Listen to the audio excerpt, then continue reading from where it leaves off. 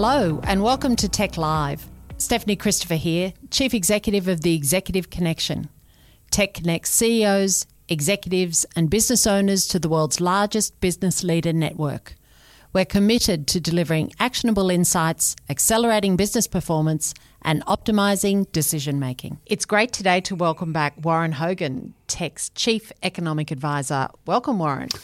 Thank you, Stephanie. It's great to be here. Yeah, so it was around budget time we spoke last time, wasn't it? Yeah, it's been a few months now. Yeah, great. So this time we're going to pick up on the Tech CEO Confidence Index. Yep. And what's that shown? So what's happening? What do you see? Well, I've been waiting for this with bated breath because in the last 3 months, we've seen a lot happen in our economy. And if you go back to around the time of the budget, everyone was very concerned about the economy. Consumer spending was very weak. We had an election coming up. That was putting everything on hold, whether you're a consumer or a business. And so the whole thing looked quite messy out there. And this survey, I think, gives a really timely, accurate read, an accurate sort of pulse on what's happening in the economy. And of course, we've also seen the result of the election, which saw the return of the government, which is a very mundane outcome, which I think business likes mundane. We've seen rate cuts from the RBA. And of course, we're all hoping that this economy is going to be okay. And the results, I think, really, the headline is we've seen a bounce. You know, the economy's coming back. There's been a big shift in expectations from the members, which I think is more than representative of not only the SME sector, but the business community more generally. And I think it tells us that this economy is doing better than what many have been telling us for the last 3 or 4 months. And that's what I want to talk about. So, and we'll get to optimism later and the optimism of the participants in the survey. Are you more optimistic than your colleagues around the economy? Look, I think I have been for the last 6 months, and that's not ignoring the fact that there's a significant adjustment process going on in the economy, which is all about weaker house prices. We had a bubble in Sydney, Melbourne. There was no two ways about it. That peaked in 2017, and we've seen substantial falls to the point where in the second half of 2018 it was panic. The consumer is having to readjust the way they go about their finances, their spending, to this lower level of wealth. And it's substantial. We now have data on it from the ABS, and consumer wealth has fallen by about, it's only measured out as about 3%, but it's over 400 billion of wealth was wiped out last year. And what's that made up of? How did they measure? Consumer wealth? That's the two big items. It's superannuation, which is largely securities. Yep. And it's houses, which is obviously made up of land and the value of the house. Got it. They're literally 90% of wealth, and it was all houses. I mean, at the end of 2018, we had a weakness in the equity market, and that was all looking very precarious for the consumer because not only was house prices going down, but equities were going down. This year, equity markets have bounced, and they have come roaring back around the world, including here. And the housing market now seems to be stabilising. So consumers were really only spending on the necessities in late 2018, early 2019, on a view that they really weren't too clear of what their wealth position. Well, it was that whole uncertainty too, wasn't it? And yeah, well, there's not just the wealth issue, there was low income growth. I think people have realised now that we're not going back to the kind of wage growth that we saw 10, 15 years ago. So people are accepting that and again, adjusting the spending, saving patterns. And then there's the uncertainty related to the election, which I think, you should never underestimate how much that sort of gets people sort of stepping back for a few months. And I think this election was an important one on that because the Labor Party presented quite a big program. I think it's been a huge influence on business in the last few months. And this survey result has been that election outcome. People were very worried about a big shift in government policy when the economy was quite fragile. So the survey has revealed that businesses are really a big sigh of relief and also are more optimistic on the outlook for the economy than they have been for a year. And I think this bodes very, very well because this idea that the adjustment that consumers are going through, the lower spending rates, is going to sort of gradually just tip us into recession. I don't think that's the right way to think about it, and that's why I have been slightly more optimistic. The reality is I've been utterly realistic about the fact that the economy was going to be soft. Yes. But I never bought into the view, and I still don't, that we're going into recession. So tell me then about interest rates. So at the time of this conversation, interest rates had a cut this week.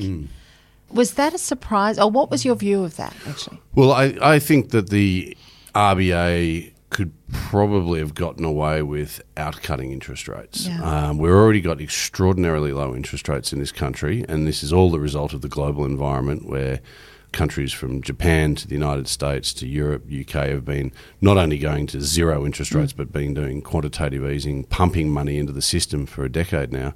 And that's sort of dragging the RBA with it. The reason the RBA cut is not because they were fearful that the economy was going into recession. They've made that perfectly clear for the last few months. The big thing for them was inflation has surprised them. So inflation was slowly heading back up towards the bottom of their target of 2 to 3% last year.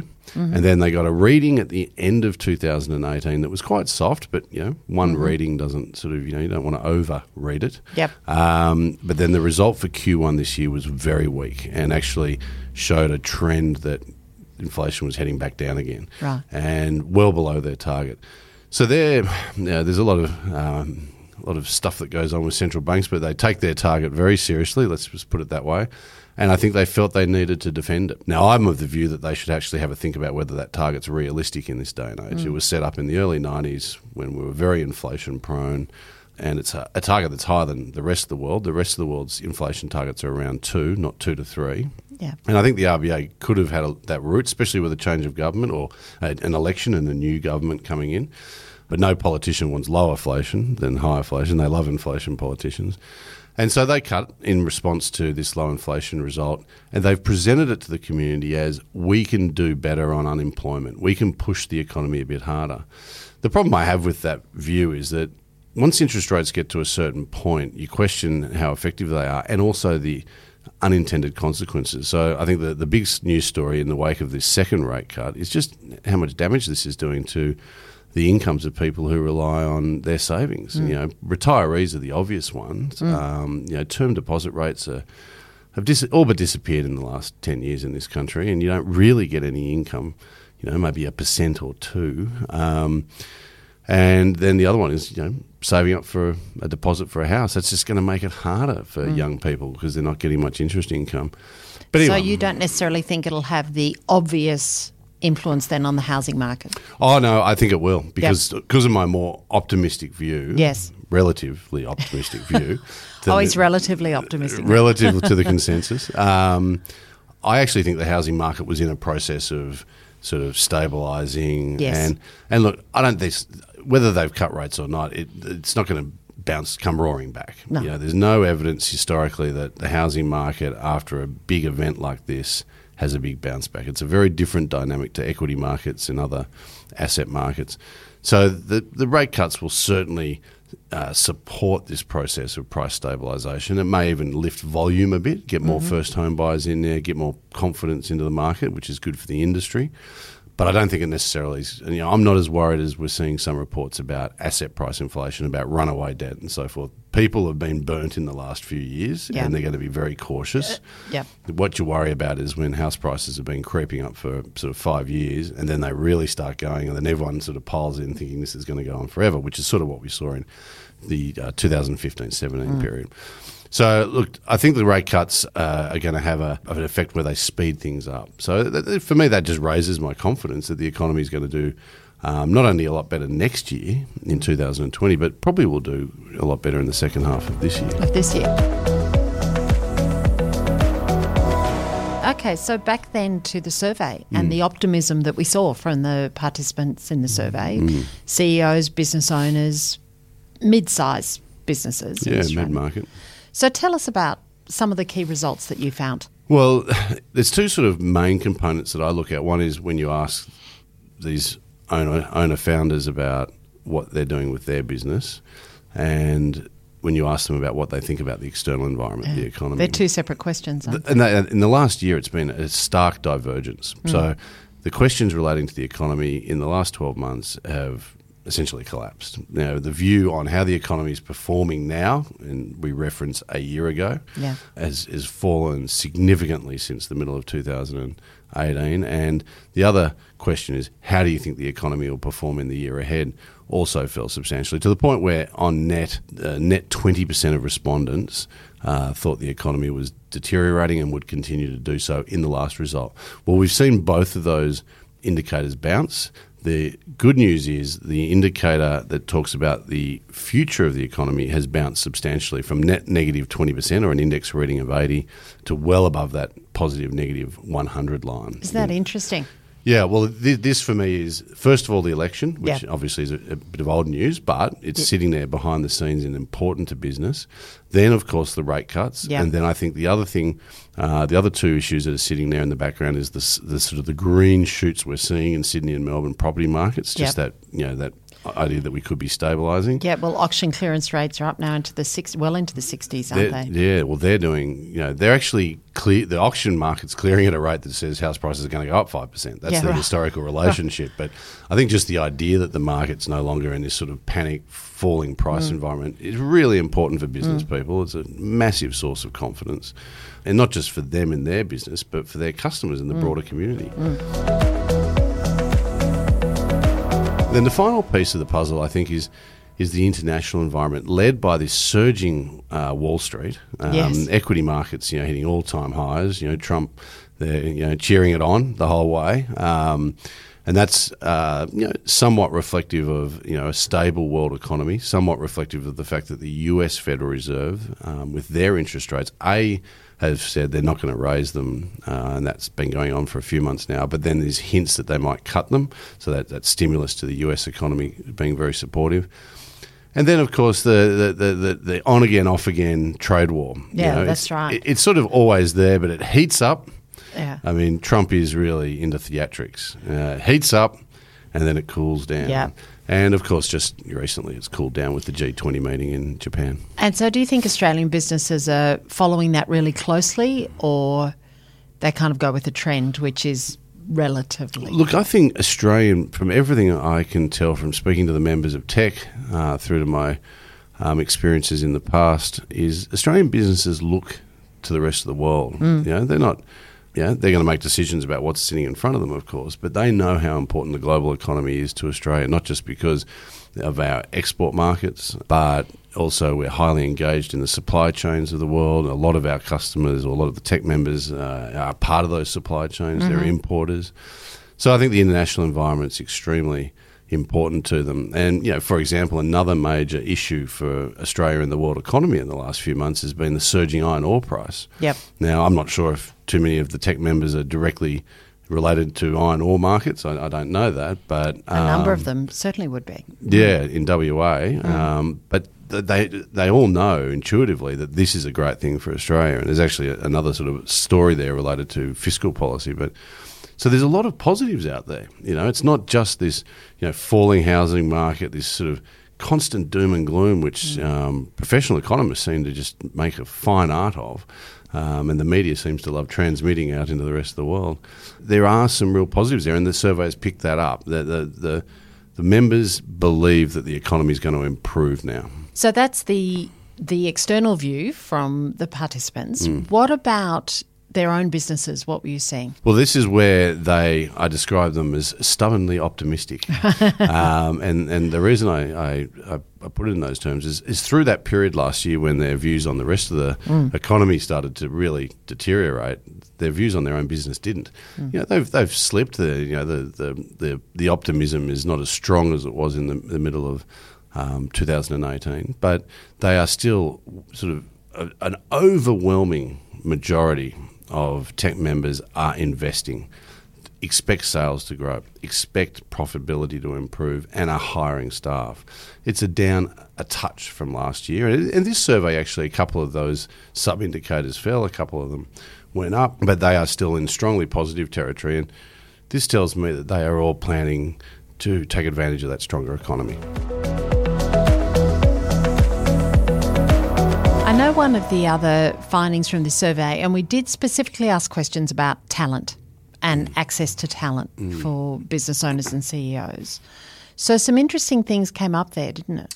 Yeah, it was fascinating. I mean, this wasn't so much a series of questions for an economist like me. I think it was more about how tech can help their members. But for an economist like me, it was fascinating because one of the mysteries, not just in Australia but around the world, is why wages growth has been so slow in the last 5 years. Yeah. And the questions asked about, what are your main talent management issues? And the top two were retaining and attracting staff, which I think is perennial. Hasn't changed for years. No, that's key. There's a whole range of other issues around there, which is important. But then asked to go into a deep dive, how do you do it? How do you retain? How do you attract staff? The amount of respondents who came back with what an economist would tell you, i.e. increased wages, was incredibly low. It was low, wasn't it? To retain staff, there were 10 main responses that we got in the survey.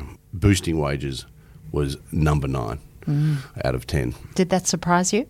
Completely, especially coming from a financial markets background where the solution to most people's problems throw money at it. Yeah, throw money at it, pay a bonus, which a lot of financial firms have learned is not the right way to go about it for cultural reasons, if nothing else. To retain staff, get your culture right was the number one response. 65%, I think, of people said that, which is really, really interesting.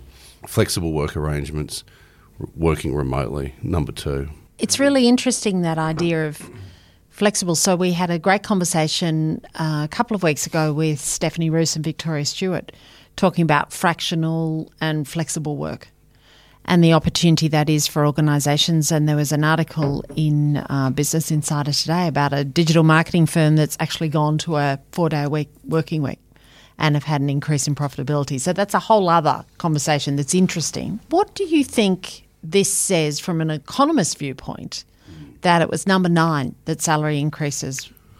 Yeah, well, it tells you that business is working really hard to, find other ways of attracting and retaining talent. And also, I think, as a community, we're understanding that work is more than just about pay. Yep. And I think this is something that's really become quite prominent in the last 10 years, because businesses have so much more access to knowledge around their management, around what works, and I think this is happening all around the world. The knee-jerk reaction to sort of finding, I think the question that is, is it hard to find labour? Is the labour market tightening up? And with the unemployment rate at a 60-year low in the United States and something similar in the UK, and there is going to be difficulties finding labour, and business are not just responding with higher wages as they may have in the past. They're looking at these other processes. And what this tells me is it actually raises this question of what the Reserve Bank here is doing, because what they're saying is we're getting low inflation, we can afford to cut rates, stimulate the economy more, get unemployment down and get wages and inflation up. Well, that might be a long process for the RBA. Because there's not a real change in wages, is there? It's still between 2 and 3%. Yeah, well, we actually asked wage growth, that is. Yeah, what are you expecting to pay in wage increases? And 2/3 of respondents were less than 3%. About 40% were less than 2%. Yeah, right. So this is a seemingly tightish labour market. Some businesses are finding labour difficult to find, qualified labour, but they're not sitting there going, we're going to pay a lot more, we're going to run our businesses better, we're going to be an attractive workplace, and we're going to make things flexible. And of course that just means that the Reserve Bank, if they just keep cutting interest rates to try and get the unemployment rate down, get wages up in this old model, they could be misguided. So Warren, it's really interesting that talent, attracting and retaining, that's nothing new for small business or for business of any size in Australia, and that's been going on for a number of years. But interesting insights from you about business leaders identifying the other options beyond salary that research shows is often far more effective. Well, the thing that came out in both attracting and retaining talent was the need for flexible work arrangements and the ability to work remotely. And this has been going on for a while, but it's actually not necessarily cheap or easy to get those practices set up in a business. So this is clearly something that people want and is really important to them. It's a significant shift in the work paradigm, and that's something that we're interested in talking about here. So given an increase into the net positive view of the economy, and maintaining optimism about their own businesses from the participants. What do you think the results of this survey then indicate for the broader economy? Look, if I had to put my money where my mouth is, that would be betting on the economy improving over the next 6 months and doing better next year. I think we've at a turning point. Yeah. It's not going to be a big bounce, but I think we'll see a much better spring selling season for the housing market. I think we're going to start to see business confidence improve as we have here. I think it tends to get momentum. It doesn't tend to be volatile from quarter to quarter. And that should result in continued employment growth and hopefully next year lower unemployment. We're just seeing this week not just a rate cut, but a significant tax cut passed through the Parliament. That's right. Presented to the people just through. Just through. And the whole package. And people are focusing on what it means right now, which is the lower middle income tax offset, which is essentially a cash handout to a very significant number of Australians, bigger than what Rudd and Swan did in the GFC. That's right, we've talked about that. That's going to hit the economy. And if it doesn't get spent and it's saved, well, that's part of that process we were talking about earlier of people trying to get their finances in order. So it's going to be helpful no matter what. It's hitting the lower middle income earners who, when they do spend, it has quite a big impact because there's a lot of them. So that's going through. But we shouldn't underestimate how important it is, the tax cuts that are flagged for down the track. Yeah. That has an impact now. And the reason it does is that the government's saying, we're going to give you a tax cut in 3 years' time. We've got a surplus, i.e. we're not going to come for more taxes in the future. Yeah. And we're in good health, we're in good financial health. So you should have confidence, to go out and invest and spend. So those flagged tax cuts also can help in this process of consumers trying to get comfortable again with their financial position. So I'm confident. I think the uncertainties are always sitting there around the international economy, but as long as that continues to be okay, then I think we're going to have a good second half. We're in a good position. That's great. So for those of us who are heading to Hawaii in a couple of weeks, what's the Aussie dollar going to do? Look, it's surprisingly 2 rate cuts and it's gone up. And that's because of the iron ore price. The iron ore price has been a rocket ship. It's doubled in the last 6 months. This is part of the Chinese response to the trade war to invest in infrastructure. I can't see that being sustained. So my view is that the Aussie dollar is not going up much further, and if anything, could drop a fair bit. So I think it's into the mid to high 60s in the next few months, and probably the mid 60s next year. Right. Okay. Always interesting to get that view from you. This is what's great about you, Warren. Your general commentary on the economy is really interesting, but then that you can kind of go deeper into what we're seeing in the results of the survey from a... It's a great survey. Yeah, that's good. And from an interesting group of CEOs and business owners. So look forward to talking next time as you continue to read the tea leaves. But Warren Hogan, thank you very much. Thanks, Stephanie, for having me. So that's Tech Live for today. CEOs are in the business of making decisions and leadership is the art of execution. I'm Stephanie Christopher and look forward to talking to you next time.